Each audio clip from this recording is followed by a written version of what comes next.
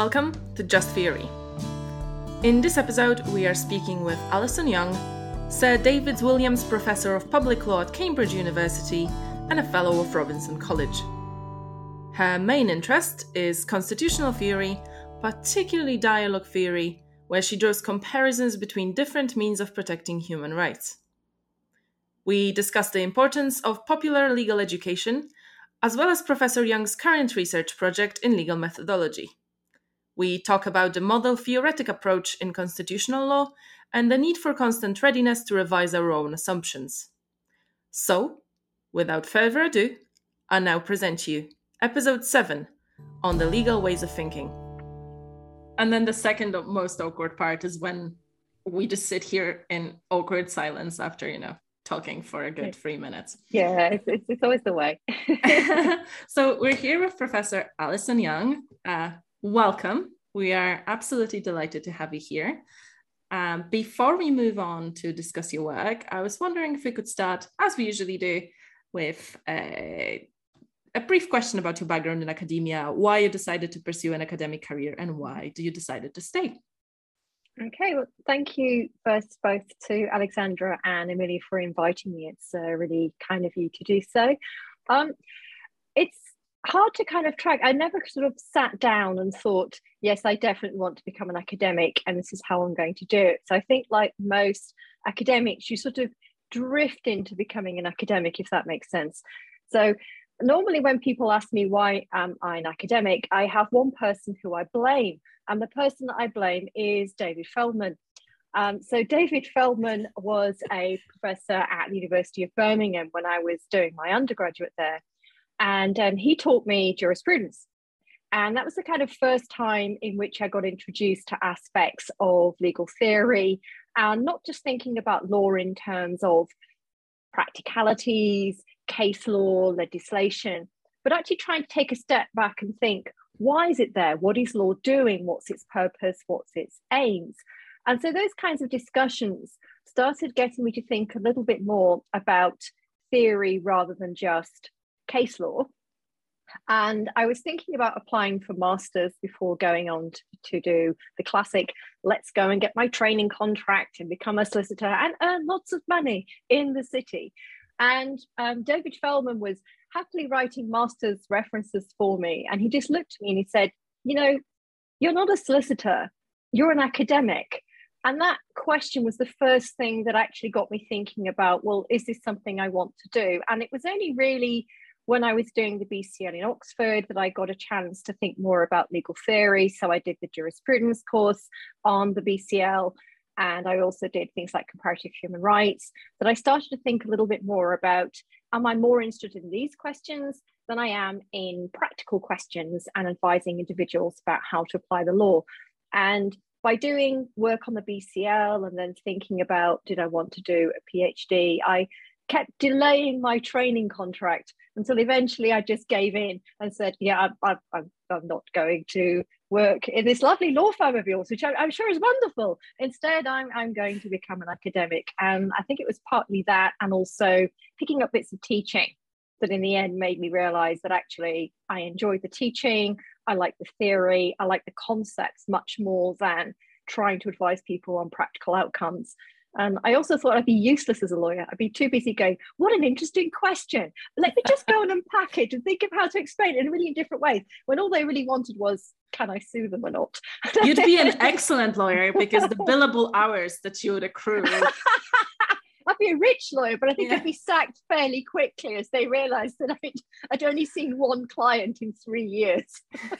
It is incredible that you picked on this aspect of your decision to become an academic, this commitment to deliberation and commitment to unpacking difficult questions, because it's very, very present in both of the papers which you submitted to us. In fact, the overarching theme, both in the constitutional methodology paper and the populism paper, is emphasis on dialogue, emphasis on deliberation, emphasis of analysis. Could you tell us something about, am I correct in identifying this as a key theme running throughout your work? Yeah, thank you. I kind of haven't really thought about key themes, if that makes sense. I tend to get interested in various things, but I think you're right that one thing I do keep coming back to is the importance of dialogue in a specific way, if that makes sense. So it's all about making sure that you have dialogue that understands concepts, where you're not talking at cross purposes, and that does take a step back and isn't just about being informed in the sense of having correct knowledge, having understanding, but also is respectful of the other point of view. So it's more about, so I guess it is coming back to this ideal of dialogue and thinking about how you interact in a way that makes those interactives productive. So I guess, yes, there is that overarching theme that runs through quite a lot of the work. But yeah, it's amazing how others read your work and spot themes and you have no idea they're there. So I can point out the second one too, because when you mentioned what you mentioned about talking about considering practice as opposed to academic work and going through that process. In the paper about methodology, it made me think that this tension between embracing theory and trying to apply theory in practice, and this chasm that exists in academia now, that you're either an empirical researcher or you're a theorist. And if you're a theorist, then none of your theories can be applied in practice. And if you're an empirical scientist, then what do you know about theory? And I wonder if this is something that drew you to work on methodology. It did, actually. I think it was, so I was drawn to think about methodology, partly because after my first book, one of the criticisms of the book was, oh, you're just another natural lawyer, or you're just another legal positivist. And I just didn't think, well, I couldn't be both another natural lawyer and another legal positivist. So something odd was going on in that particular situation. But it also got me thinking very much about trying to cross the divide, if that makes sense, between theory and application. And I think a lot of what goes on in constitutional theory is precisely that. You need to understand the background sort of political theory, the background legal principles, the background constitutional theory, but it doesn't really start to make sense until you start thinking about applying it to practical problems. And I've always been someone who has tried to straddle that divide, if that makes sense, to think about, I want my work to be informed by theory, but I find it very difficult to do things that are just purely abstract. I also want to think about how it applies in particular situations. I think that's what drew me to thinking about, particularly when I was working on my second book, well, what am I doing? Am I trying to come up with some kind of ideal constitution I want everyone to follow? Well, no, not really.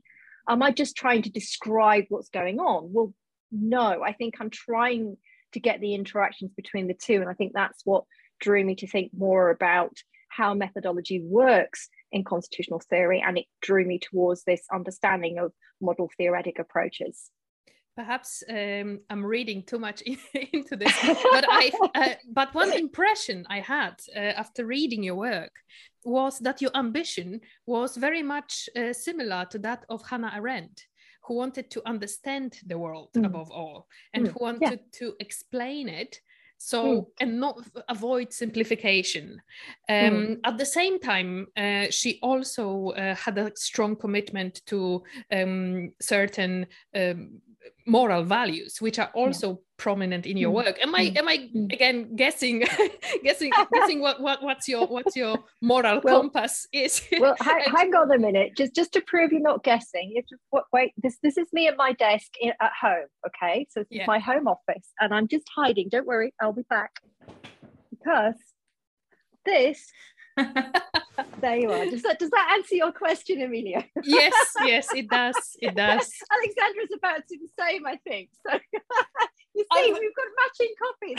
Look. Where is mine? We're all going to look for our copy now, aren't we? This is going to look a terrible podcast as we all disappeared to find a book. Yeah, I was about to go as well, because I do have that copy as well, but I just think I cannot spot it at the moment, but I would be with you just bringing this book. Yes. But apart from all of us being keen readers of Hannah Arendt, it appears that we share her commitment to understanding the world, to avoiding oversimplifications. And this is present again in both papers. In the paper on populism, you identify populism as the force which rejects those values, rejects that commitment to understanding and rational analysis. And in constitutional methodology paper, it appears to me that you also are seeking to find an effective rational analysis that takes into account all the perspectives, instead of simplifying and reducing the world to one correct vision. Again, Amelia, you're just throwing intuitions out there. I need you on a daily basis, Amelia. This is great. But you're right that it is. I think there are all these things that you are aware of that you aren't necessarily aware of coming through in your work, if that makes sense. So I never kind of say up front, this is what I'm trying to do, but it is what I'm trying to do. And I think one of the things I find quite frustrating is this idea that somehow to communicate more broadly, you need to dumb down and you need to oversimplify it to such an extent that what you're saying almost becomes trite and becomes pointless. And I think there's a different danger with constitutional theory and theorists in some senses, in that sometimes we think obfuscation is a great sign of genius. So the more complex I make it and the more complex, wonderful, lovely terminology I put in there, clearly the more intelligent it actually is. And for me, neither of those work. You need to be able to go understand the terminology, but you need to understand it and explain it in a way that someone who hasn't read that will understand it. And often that does require to think about practical applications, interesting examples, but never to dumb it down. Explain it clearly, but show what is really, I think in some sense, it's almost like lifting the veil, show that these theories are there, they're out there, they could be underpinning what's going on, but never dumb it down and never in some sense dictate what I want the reader to conclude at the end of it, if that makes sense. I want the reader to think, I want them to understand, and I want them to be persuaded by my arguments, of course, but I don't want them to go away and say, well, unless you've got values A, B, and C, somehow this is terrible. I want them to understand what these values are, work out for themselves whether they accept them, and if not, why not? I wonder if this is one of the points which myself and Alexandra picked on before our interview when we were looking at your work. Much of dialogic and dialogic philosophies or philosophies on deliberation, liberal approaches in particular, do focus on complexity, but perhaps there are some matters that do not have that complexity behind it. Hannah Arendt picked on this when she was speaking about banality of evil. When we look at the current invasion in the Ukraine, perhaps there is not much to deliberate to assess the matter as inherently wrong. What's your thoughts? Are the limits to deliberative democracy and to deliberation and to dialogue? Perhaps some things are black and white, perhaps some things are not inherently difficult. I think you're right. There are, obviously the war in Ukraine is a clear point, but I think there are some things that are black and white, and I think sometimes we will overcomplicate things and not necessarily see things for what they are, and I think that is a danger sometimes in trying to unpack these concepts. So to take it back to us understandings of populism, there are complexities about the extent to which understandings of populism, what it is, where it comes from, and then trying to map that onto what we mean by liberal constitutionalism and what are the values of constitutionalism. And these are complex interrelationships, but at the same time, there's a need to take a step back and say, well, these aspects of it do harm democracy. And we need to be aware of, it's all very well saying we can have a populist movement that is trying to say, well, this particular group in society has been unrepresented for a long time, and it's time for us to draw that to the attention of the elites and institutions so that these views are not ignored. That's great.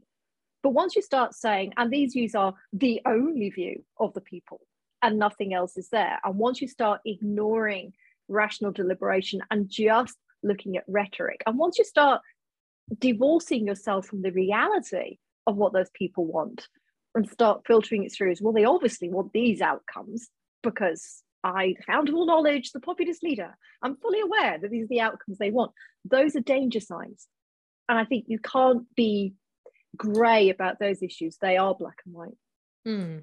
It's really interesting what you just said, because this is a theme that we touched upon in a previous episode, one of the previous episodes, where we talked about the importance of deliberation in what we would call, bystanders, average men and women type people in their approach to law.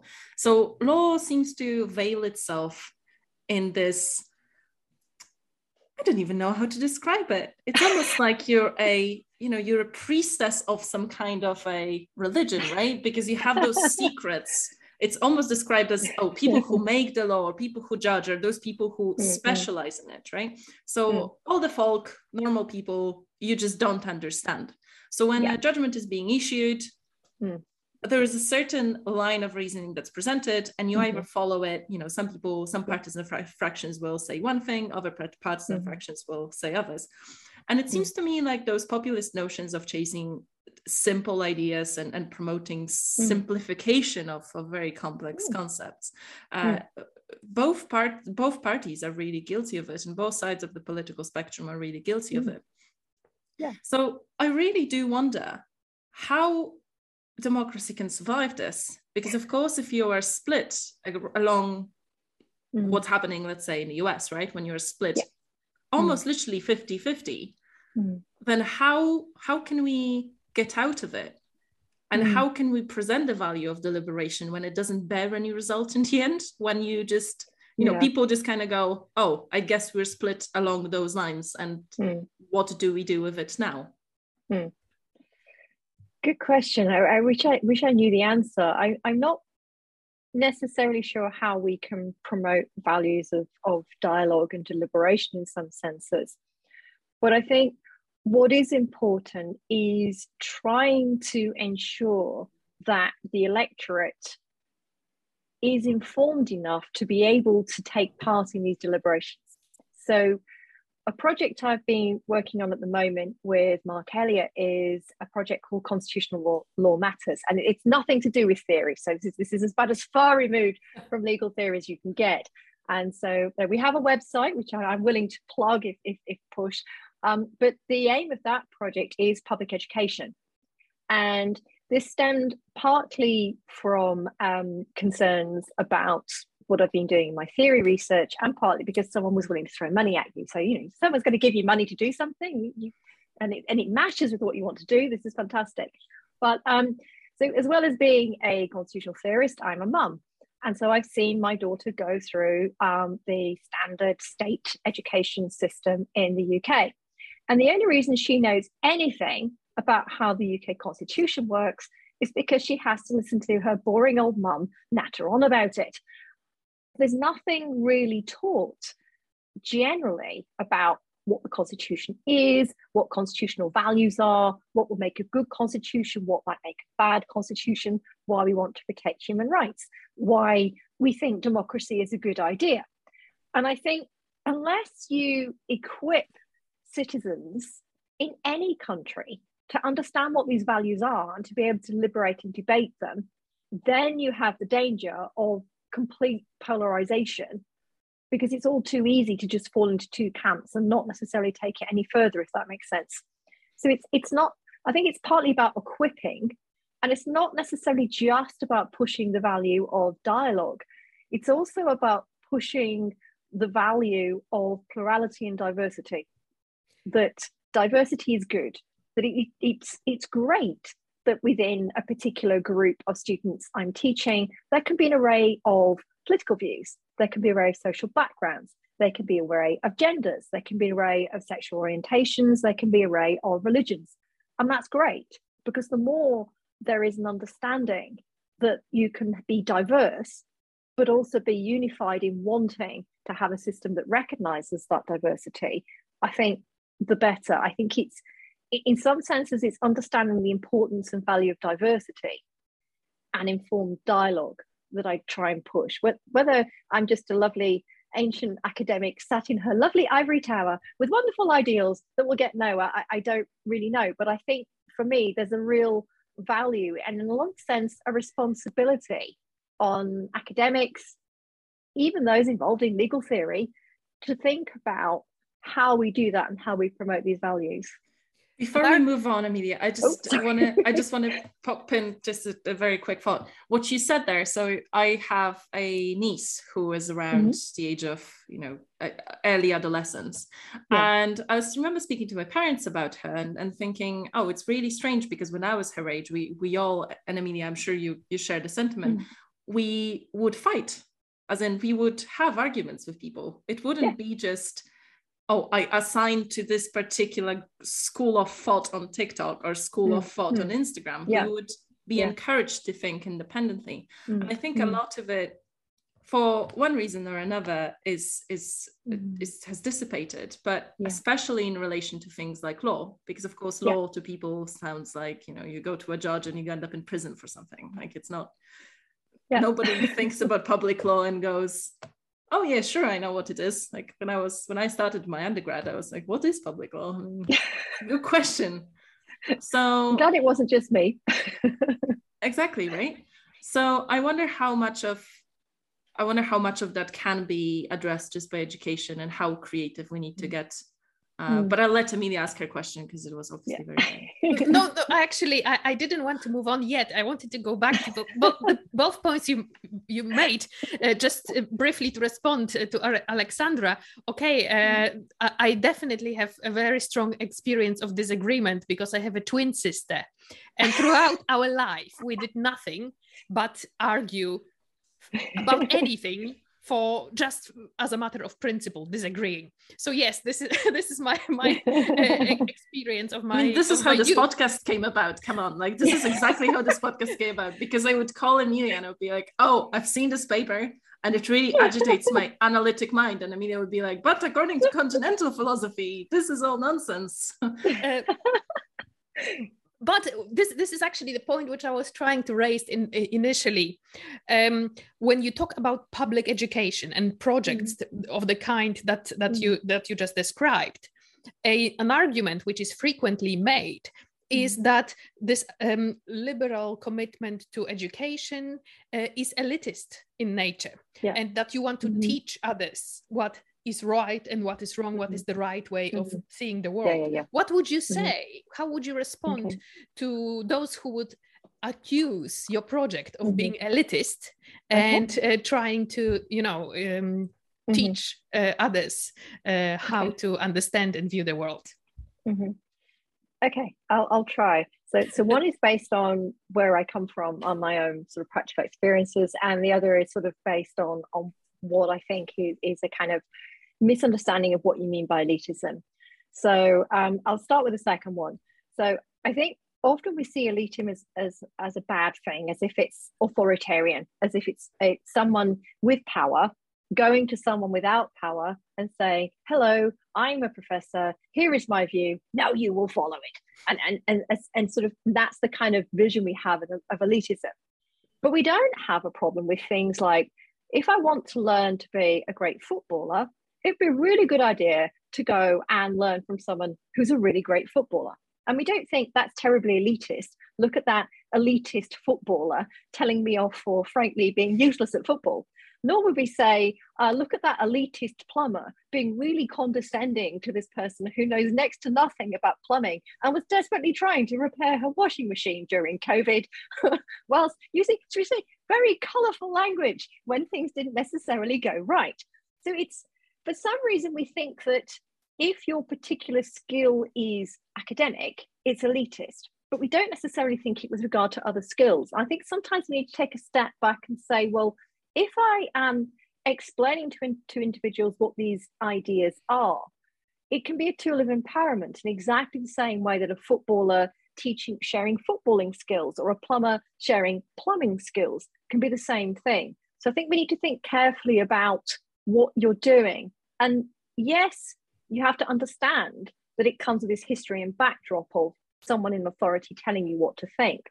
But I think it's explaining very clearly, I'm not doing that. I just have a skill in the same way that a plumber or a footballer has a skill. It's just that my skill is trying to explain to you some of these things that I've learned in order to empower you to think about them.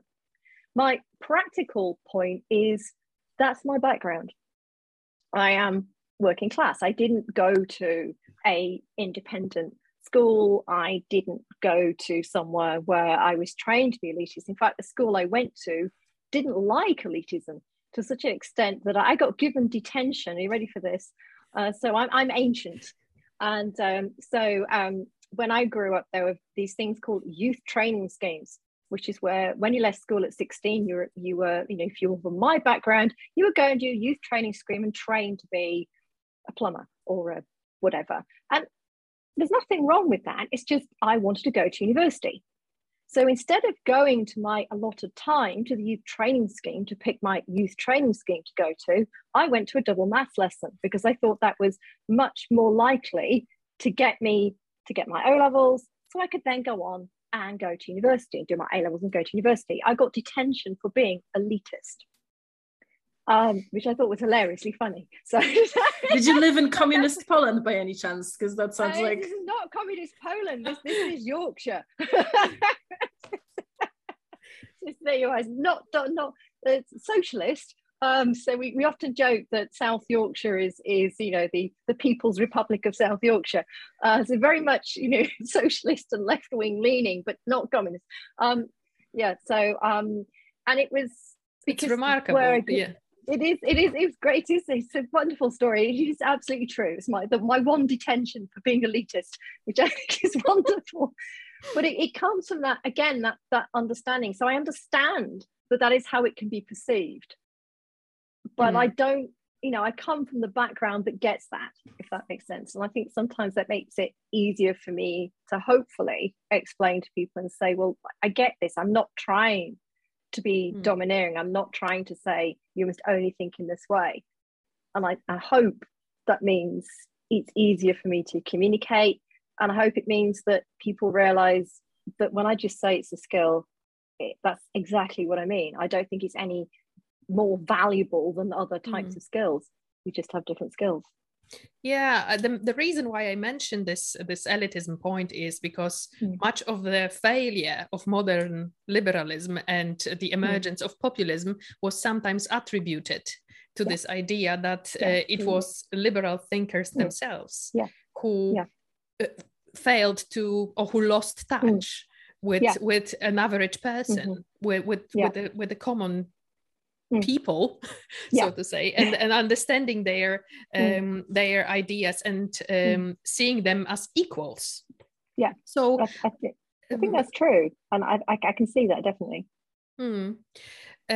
So on this point, perhaps we could unpack the populism paper a little bit more, and the leading theme, or the core argument which you are making there, that you take as your case study a Brexit referendum and the Scottish referendum, comparing them as being informed by a very different approaches to democracy and how democracy can be done, and how deliberation and so how referendum can be helpful in achieving democratic goals. So could you tell us a little bit more about what it is that you do in this paper? What's your aims there? Okay, thank you. So the aim of the paper really is to try, as you said, to unpack a little bit about populism and try and think about what are triggers for aspects of populism and how we can think about the dangers and try and avoid the dangers. So one of the possible triggers of aspects of populism is boundary issues. So this understanding of where do you find your political community? So with regard to Brexit, you have the boundary issue of, is the UK distinct and unique and so shouldn't be part of Europe? Or does it have similar values so that it's such that it should be part of Europe? So it's a boundary issue in that sense. When we think about devolution, the boundary issue is how far Scotland should be an independent political entity, a different nation, and how far it should be part of the UK. And these boundary issues are not, you can't determine them fully rationally, if that makes sense. So there's an emotional commitment to them as well, which is what makes them so complex in some ways, and which can lead to further problems of populism. What's interesting about the two referendums is how they went about doing what they did, if that makes sense. So in Scotland, there was much more public deliberation going on. There was much more discussions about what would it mean to be independent, what the consequences would be. And one other interesting development was they moved the voting age. So 16-year-olds could vote, which meant, of course, as soon as you get 16 and 17-year-olds voting, then you start to get educational establishments thinking, well, we're going to have these debates as well, because we've got pupils in our schools who are going to be voting on this issue, who are interested and want to be informed. And so there was much more of trying to put different arguments and deliberations and debates. If you contrast that to Brexit, Brexit was almost like it was almost as if they assumed, well, we know what the outcome is going to be. We'll just put the question that we'll get the outcome. We don't have to worry. And that wasn't the same sort of balanced discussion, if that makes sense. And so instead, what you got was a discussion that started to polarize. And it didn't help that the question itself wasn't really one that had a yes/no answer. Or at least not. It was a yes/no of, do you want to leave? But then you had to think about, well, if you're going to leave, how do you want to leave? What form of future relationship do you want? And somehow all those questions got merged into yes/no, and then got hijacked into, well, we've had a close vote, but the majority was yes. So it means now all the people want to leave, and it started to homogenize. And I think the lack of real deliberation and debate sort of underpinned that. And I'm a mum, I have a daughter, she's 19 now. So she was not able to vote in the Brexit referendum. She wasn't old enough, but was interested in what was going on. And we found a really old program on the BBC that was discussing the 1975 referendum on Europe. And there were these, yes, elitist members discussing the ins and outs and pros and cons. And my daughter just looked at me and said, well, where's that now? Why have we not got the same kind of engagement and deliberation? So being a mum, I took her along to a speech being given by Dame Shirley Williams that was trying to deliberate in this way. But they're few and far between, and they were organised by universities, and you had to know where they were. There wasn't the same general public engagement. And it's that I was trying to draw on to think about, well, when will a referendum lead to homogenization and the dangerous side of populism? And when can a referendum actually help further deliberation and democracy? And that's sort of one aspect that I was thinking of in that paper. I was wondering, when we're dealing, I appreciate the complexity of the issues involved in Brexit, how and when and what the mode of Brexit is going to be are all complex matter. But ultimately, the question whether or not to leave was a yes or no question. So I wonder, when we're dealing with inherently complex matters and those that will never have a black and white answer, because this is unlike Putin's invasion in Ukraine, where vast majority of the world will condemn that action as inherently wrong. Here, we do not really have a right or wrong answer. So we have no choice but to decide on yes or no. So I wonder, what's the ends or limits of deliberation and deliberative liberalism, so to say. And to bring it back from the realm of politics, which we always end up in. I know, I'm sorry. I wonder if we can tie it up as well with what's happening in a court, right? Because the court is facing very similar questions. And, both Miller cases are great examples of you do wrong if you do A and you do wrong if you do B. It just depends on the perspective. There is no way out. And I wonder, as Emilia suggested, as Emilia's question kind of directs us towards, are there really the limits? When are we supposed to say, okay, that's enough, this is what we're doing. Yeah. Get on with it. Okay. Ooh, lots to think about there. I'll try and unpack it and deal with them separately. So I will throw at you a semi-apology for going into politics. As we were joking beforehand, good constitutional theory has to be informed by political theory, and good constitutional theory has to be able to apply itself to what's going on. So that's my excuse. And that's the good. And that's the good bit. I'm sticking with it. And I'm sticking with that.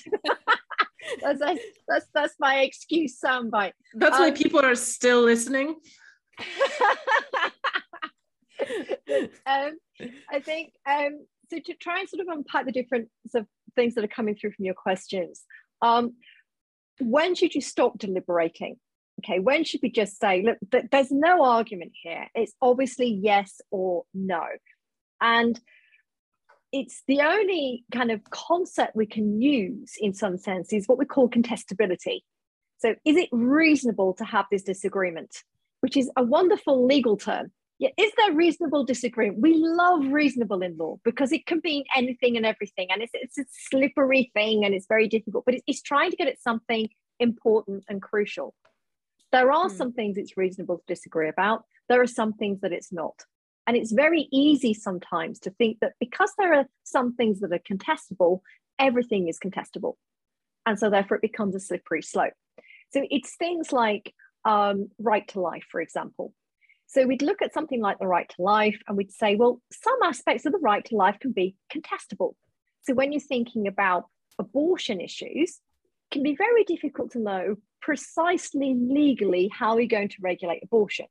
We'll all say, well, we need to think about the right to life. We also need to think about aspects of choice because this is a woman's body and they need to take account of women's autonomy. But where you draw the line and how you draw the line, there'll be reasonable disagreement about it. But that doesn't mean to say there can be reasonable disagreement about randomly shooting people for no purpose. Do you see what I mean? And it's trying to recognize in some sense that there are some things it's reasonable to disagree about. There are some things that are not. I'd love to be able to provide you a wonderful list, but I can't, which is one of the nightmares of thinking about the ins and outs of when deliberation does and does not stop. And that's why it becomes so complex to come up with where the limits are and when further deliberation can help and understand these things. And it's because I'm stuck between, I don't think there is always a one objectively right answer to absolutely everything that can be found. But I also don't think we're in a situation where everything is up for grabs. And the best I can come up with is contestability as my way of trying to think it through. And often we understand it through practical applications. It's very difficult to understand the abstract. So that's the best I can do, I'm afraid, at trying to give you a cutoff point of when it isn't, it's not reason, but when deliberation should stop. I suppose what we can also do is try to eliminate what should not be a part of deliberative process. Let's say forms of manipulation, forms of rhetoric as opposed to genuine. And that's exactly, and that's not in terms of subject matter. That's more what isn't really deliberation, if that makes sense. It doesn't count as rational deliberation. It counts as manipulation. It counts as incitement. It counts. Or it's speech that is trying to silence a particular group in society, for example. Then those don't add to the debate and to the deliberation. So that's the kind of, you're right. There's those aspects as well. And ultimately, when you're designing the Constitution, it's not going to be perfect, and you need to stop. There are practical reasons for stopping deliberation as well. So if you want to deliberate whether you should do something in response to the war in Ukraine, it's too late. Do you see what I mean? You have to act quickly in those kinds of circumstances. So sometimes you just need authoritative determinations because the situation demands an authoritative resolution quickly. And so some things in then would not be suited for deliberation as well. So there are those aspects to it. So I think anything else on that before I move on to the next thing? You can see I'm unpacking already. I don't want to step in and interrupt your train of thought.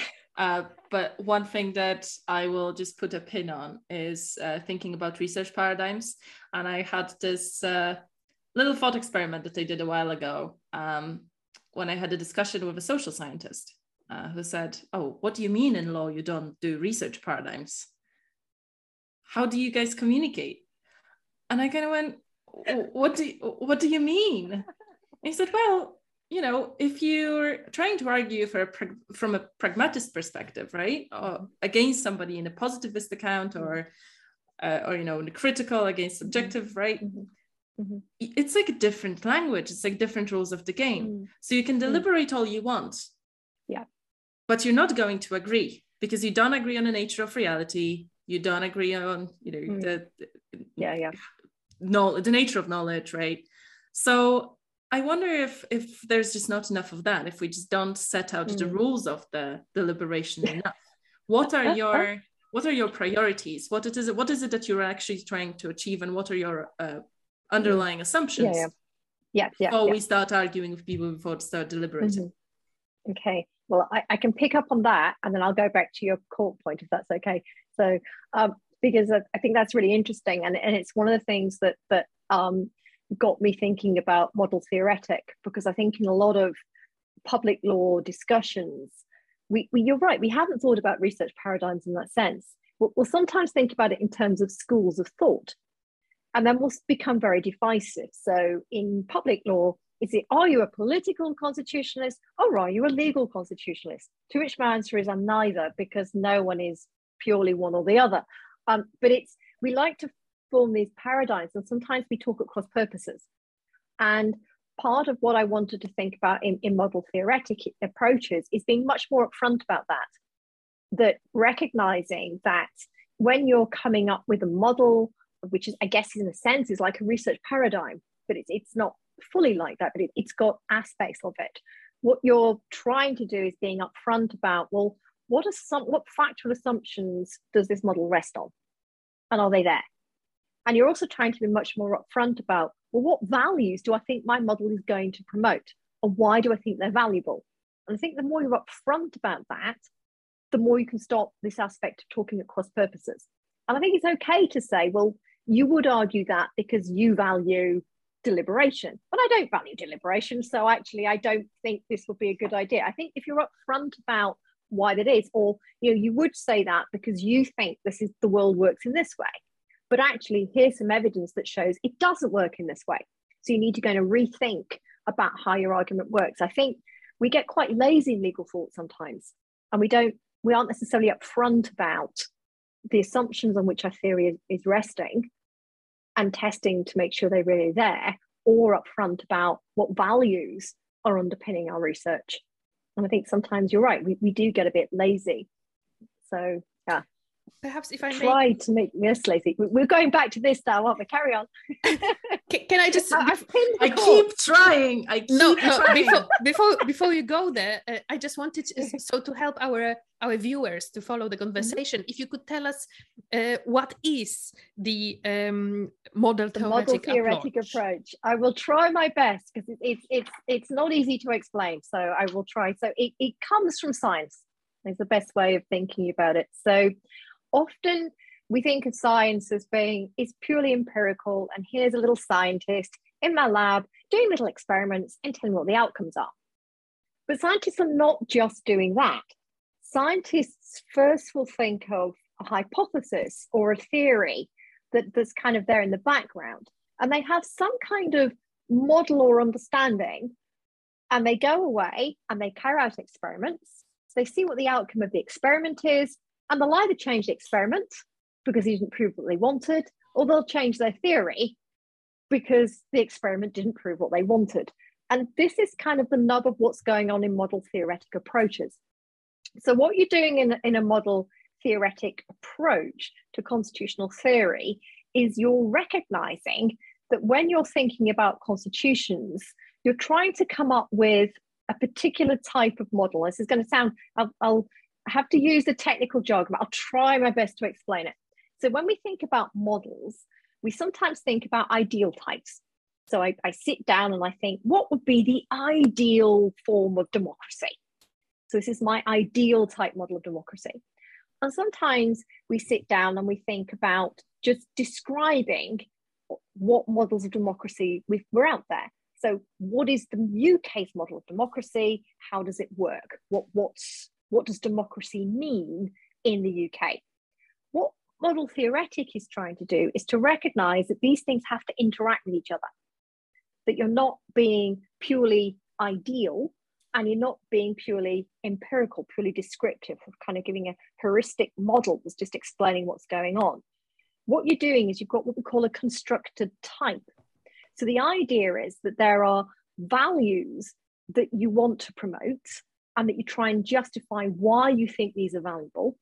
And you come up with a model that tries to achieve those values, or at least find out if those values are being achieved in a particular system.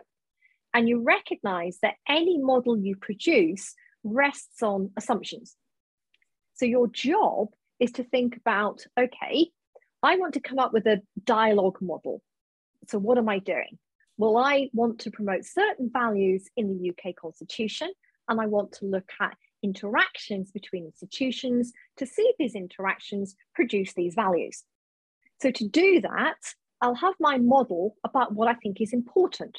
So promoting deliberative democracy, protecting rights, promoting sort of accessibility, all those kinds of elements. And then I'll go away and say, I'm applying it to human rights. So wouldn't it be good if we also had, hey, good human rights outcomes? So let's put that in as well. And then I'll say, well, okay, if this is going to work, it's going to rest on various assumptions about what's going on in the UK, for example.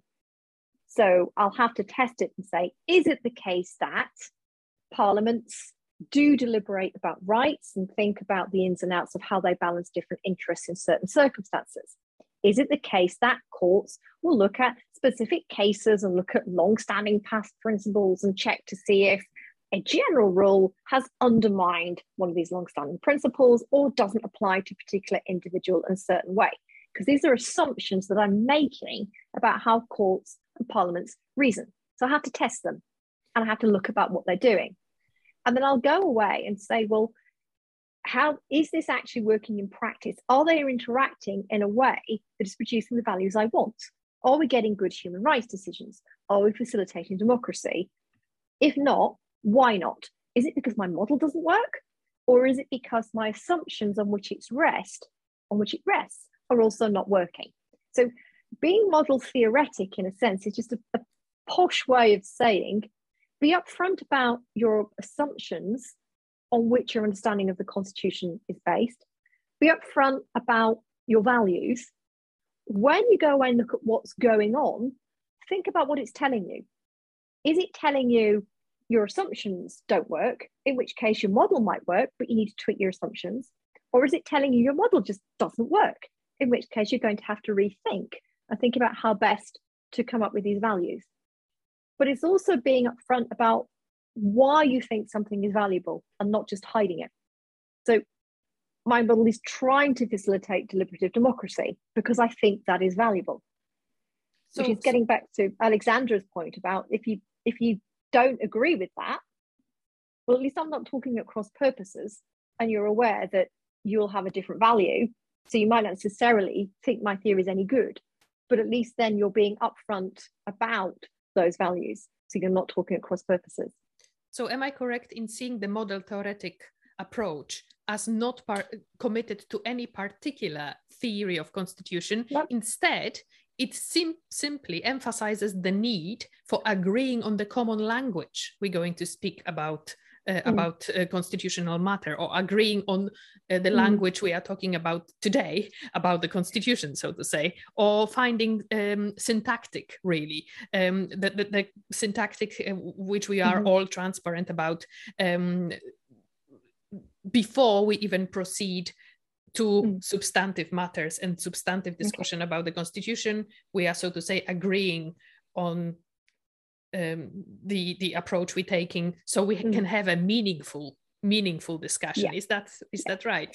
it's partly right. So it is about being careful and explaining what you're doing in order to facilitate interactions between different theorists with different models, if that makes sense. But it's not purely about just giving an interpretation, if that makes sense. So it's not just about let's all use the word democracy in the same way, or let's all use the word human rights in the same way. It recognizes that there can be a plurality of understandings of what we might mean by democracy, of what we might mean by human rights, but it's being upfront about which one you are using and why. So it doesn't make a particular assertion that this conception of democracy is the best conception of democracy, or the conception of democracy you find in the UK. Instead, it says, here is a conception of democracy that I'm going to be using because I think it's valuable, and this is why I think it's valuable. Okay. Then I go away and say, okay, let's test my model of democracy. This is how I think it's going to work. Does it actually explain what's going on in the UK? Okay. Is it a good way of explaining what's going on in the UK? If it's not, if how I would predict things would happen is not what's happening, and it's not producing the values I want, is that because I've got my assumptions wrong? Or because my model doesn't actually produce these values? And there's still the ability for someone to take a step back and say, your values are rubbish, use different values. That's really interesting when you start to talk about models in more general terms, because to me, one of the disciplines where models are vastly used is economics, right? So yes, it's very easy to marry yourself to that assumption that if you calculate things on the basis of both your assumptions or your rational inquiry or things that happened in the past, then surely things that have to happen the way you want them to happen, right? Yeah. And there are people who really die for, like, they are willing to burn defending their own model, which may be flawed and maybe doesn't take into account things like randomness, doesn't take into account things like it's actually human life, it's not mathematics. Yeah. So I think that really says something about the nature of social sciences and the nature of humanities. So dealing with, again, law in the legal sector, or even extending it to politics, right? It must be quite hard to develop a model that you would never revise, really. Yeah. Because everything is so subjective. And well, not everything, but many things have, different meanings, right? Yeah. So it would be, the deliberation should technically be almost constant, and we should technically almost at all times be vigilant to things that other people say that may improve our own model. Yeah, exactly. And that's it. And much easier explained than I try to do it, Alexandra. Can we use your expression? Copyright it quickly before I start stealing it. But it is exactly that kind of understanding, is that this is how science works. Scientists are constantly discovering things and refining their models in the light of what they discover. And I think I don't see anything different, in a sense, that when we're thinking at things like social sciences, that I think we still have to do the same thing. I think somehow it's almost as if once you set a model, if you then turn around and say, oh, actually, I've done some work and I think I might need to tweak it. Somehow this is terrible. Oh my goodness, you must be the world's worst social scientist ever. You've disproved your own model. And you think, well, no, I've refined it. Isn't that a good thing? That I'm open and honest about the fact that this bit might not work. So let's improve it and make it better. Just to the point which Alexandra made earlier on, how many academics are actually truly willing to revise their own positions, or perhaps we are all guilty of confirmation bias and hobby horses of all kinds. It's sometimes it's very hard to admit to your own mistakes.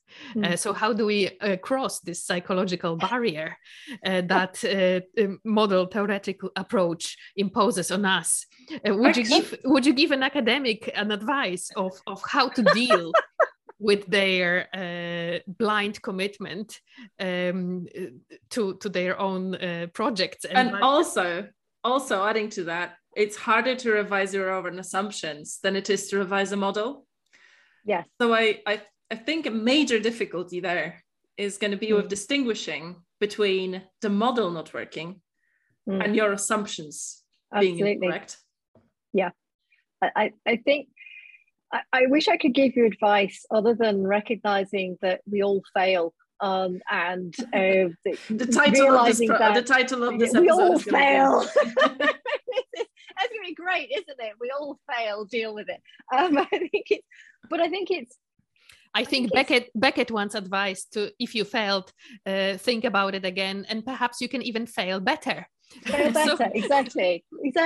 Yeah, but I think it's very, very difficult in academia because we're dependent on our own reputations. It's so dependent on what was your last paper like? Was it any good? And that it's so confirmation bias is a security blanket. It's very, very hard to accept that maybe that was a false assumption. Maybe that theory didn't work. And I wish I had an easy answer. And I wish I was perfect at it. I'm not. I think we all have confirmation bias because I think at the end of the day, we're all academics trying to build our own reputations in a sense. And it's not easy. We all feel like imposters, or at least I do. So I suppose that's true of all human beings, not just academics. I made a simplification here, but especially in politics that we're trying to avoid talking about. I think once you adopted a certain political stand on Facebook or Instagram, or it's very hard to admit at some point that you were actually wrong. And never join social media. That's my one piece of advice. I have no Twitter account and I'm not setting one up. There's fantastic work being done on the art of persuasion. So for a long time, but it's on Twitter only, is it? Yeah. Well, I won't have seen it. Yeah, it was believed that you would get the people who would face any opposition to their own views would double down on the views. It actually turns out that it's not true. So it's easier to change people's minds than we think. We just need to know how it's done. Yeah. And that really brings us back to where we started, which is education, isn't it? It's educating people both to admit defeat, but also revise their own views, and sometimes just speak up and being curious about the world, which I think is so encouraging intellectual curiosity and recognizing that spotting an error and correcting it is a strength, not a weakness. But easy to say that to do. And say that to the perfectionist, and nothing ever is going to get published ever. Yeah, but I don't know. I suffer for them too. I hate reading anything I've written because I'll spot mistakes and go, no, this should never have been published. So on that note, Amelia, unless you have any other questions. Yeah, well, on that note, I just wanted to come back to the point which Alison was trying to make in response to your point earlier on. I forgot what it was. I forgot what it was. We were talking about, I think we put a pin in you can never, ever in the UK talk about the Constitution without using the word Miller. It's a new rule.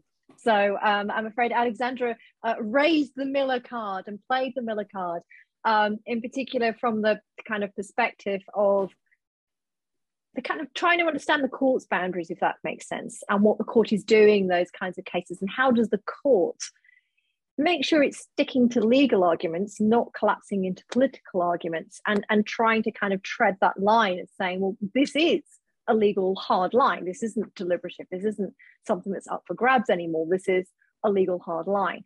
And it's the way the courts will reason in this sense is it's a specific way of reasoning, which isn't necessarily perfect, but which does limit the court from getting involved in politics, if that makes sense. So common law reasoning is abductive. So it's working on an element of looking at past cases, trying to find themes, and from that, not coming up with necessarily the right, objectively right principles, but is deducing principles that runs through a particular system where there's a really, really strong case for arguing this is a principle that runs through our particular constitution. And the only way they can kind of limit themselves and stop falling into politics is to use that kind of reasoning process. Now, it's not perfect, it's not ideal, but that discipline of having to go back, find a case, look at these cases, find connections between the cases, find principles underpinning those cases, and recognizing that, again, it can be reasonable to disagree about them.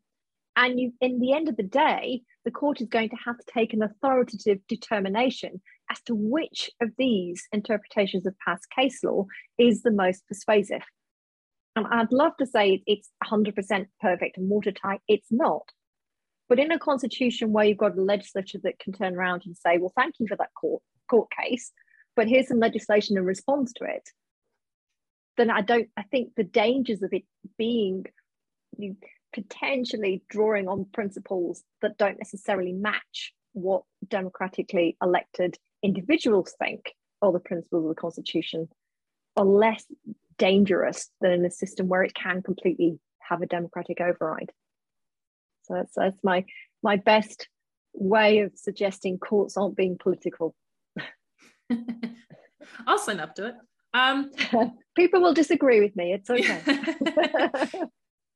Excellent. Amelia, is there anything else? Well, this is typically the moment in our podcasts when I say that I'm mindful of time. and that we should ask our 5 standard questions that everybody's dreading. Yeah, everyone's these are the dreading. ones we dread the most. I mean, this is why I've been so chatty earlier in the vague hope that you've run out of time. It almost worked. So, who or what was your biggest inspiration in your career? Okay, I'm going to have to go for 2 things, and they are my students and my academic colleagues and PhD supervisors. So there you are. What do you wish you could tell your graduate student self? Stop reading, start thinking. There you are. Very, very succinct. That's going to be the title. Read too many things. So stop reading, start thinking. This is excellent advice. Yeah, I was about to say yes. I wish I said this to myself long ago. There's still time. I still need to tell myself that. Don't worry. And if you could only read one book for the rest of your life, what would it be? This I can't answer. I'm sorry. I like too many books. I'm terrible. So if you're absolutely forcing me to choose, it's either going to be the collected works of Jane Austen or the collected works of Neil Stevenson or the collected works of Margaret Atwood. One of those. There you are. I can't even do collected works down. I'm terrible. I read too much. I quite like the fact that there is no political theory book cited here. I'm reading for pleasure. If you abandon me with one book, I'm gonna use it for fun. I'm not going to use it for political theory. If you had not been an academic, what alternative career would you have chosen? Okay, probably, don't laugh, either a dancer or a primary school teacher. We haven't had those answers before. I didn't think so. Finish this sentence. One thing no one talks about in academia is imposter syndrome. There you are. And it's like, I tried to go for short in the vague hope I'd get away with them. It's hit hard. This one. I stunned you into silence. No, yeah. I think it's something we all feel at some time, but we don't like admitting to it. I don't think all of us. I think yes, there are some who don't, and I wish they did. Yeah. I think on International Women's Day, it's probably fair to say that we've made great progress in battling imposter syndrome. But when we think about legal theory and how few women are in this field who are not, feminist legal scholars or don't sign up to like academic analytic philosophy, it's hard not to have that imposter syndrome because you constantly feel like you have to do so much more to justify your presence there, right? Yeah, I think so. And I think it's really dangerous, because you'll then overwork, if that makes sense. So you'll constantly worry about, I can't send, so it's back to your point about perfectionism. I can't send this in, it's not perfect yet. I can't apply for this job because I won't be good enough. I can't apply for this scholarship because they'll never give it to me, because I'm just the imposter. I'm not supposed to be here. And I think it holds a lot of individuals back. Women, yes, I think people from ethnic minorities, people from, working class backgrounds like myself will just feel I'm not supposed to be here. And I think we need to be much more upfront and discuss those elements, and trying to get that balance between accepting you have a right to be in academia and you have a valid voice without becoming an egomaniac. There you are. How do you get that balance? I think is really important. I really hope that those who are with us still at this podcast will take this message seriously, and especially female academics who are not as brave sometimes to speak up and to express their ideas and be heard. So thank you so much. I literally just thought about, the Oxford 4 and how men had to literally leave to go to war. The female scholars at Oxford obviously only felt they can speak up when all the men went to war, and that was the only occasion where they had the courage to do so. Why would anyone ever be in the position to have to say that? Yeah, no, it's sad, and I'd love to say it doesn't happen, but it does. Mansplaining is a thing, and the amount of things I've had mansplained to me. I think my favourite was someone explained to me how Oxford works. I think I've been here for 20 years, mate. I think I know, but you have to kind of listen as they mansplain the entire system to you, and you just nod, because it's just, It helps if you're blonde too, I feel like it really does. I know nothing. I know absolutely nothing, and I look younger than I am, which I think also doesn't help. So I'm clearly useless. And if I don't have this is my fake accent. This is not my real accent. I had to lose it. So if I have my real accent as well, you've got no chance. I will be completely, completely shouldn't be here. And they'll probably just hand me rubber gloves and point me to the toilets. I wish I have asked you to adopt your real accent in this podcast. My real accent. I'm not sure what you want me to say. Well, now probably nothing anymore, because the podcast comes to an end. Goodbye. If you want to know what my real accent sounds like, Sean Bean. Oh yeah. That's the Sheffield accent. There you are. And the other one is Jarvis Cocker, who went to the same school as me. So that's bang on, not only Sheffield, but the specific area of Sheffield. Whereas Sean Bean's Handsworth, which is next to where I come from, but not the same. Very cool. Well, now I'm glad I didn't ask make that request. You wouldn't understand me, yeah. Would it be able to meaningfully communicate and adopt the paradigm accent. And adopt the paradigm that we can jointly progress through this podcast. So Alison, thank you so much for joining us. It was an absolute pleasure. And we wish you all the best with your constitutional educational project, and all the best in your academic endeavors and your overall career. And we will make a shameless plug as well in the links later. So for anybody listening, it's going to be in the description. Oh, excellent. Well, thank you to both of you for inviting me. This is a fantastic project, and I wish you every success with it. Thank you very much.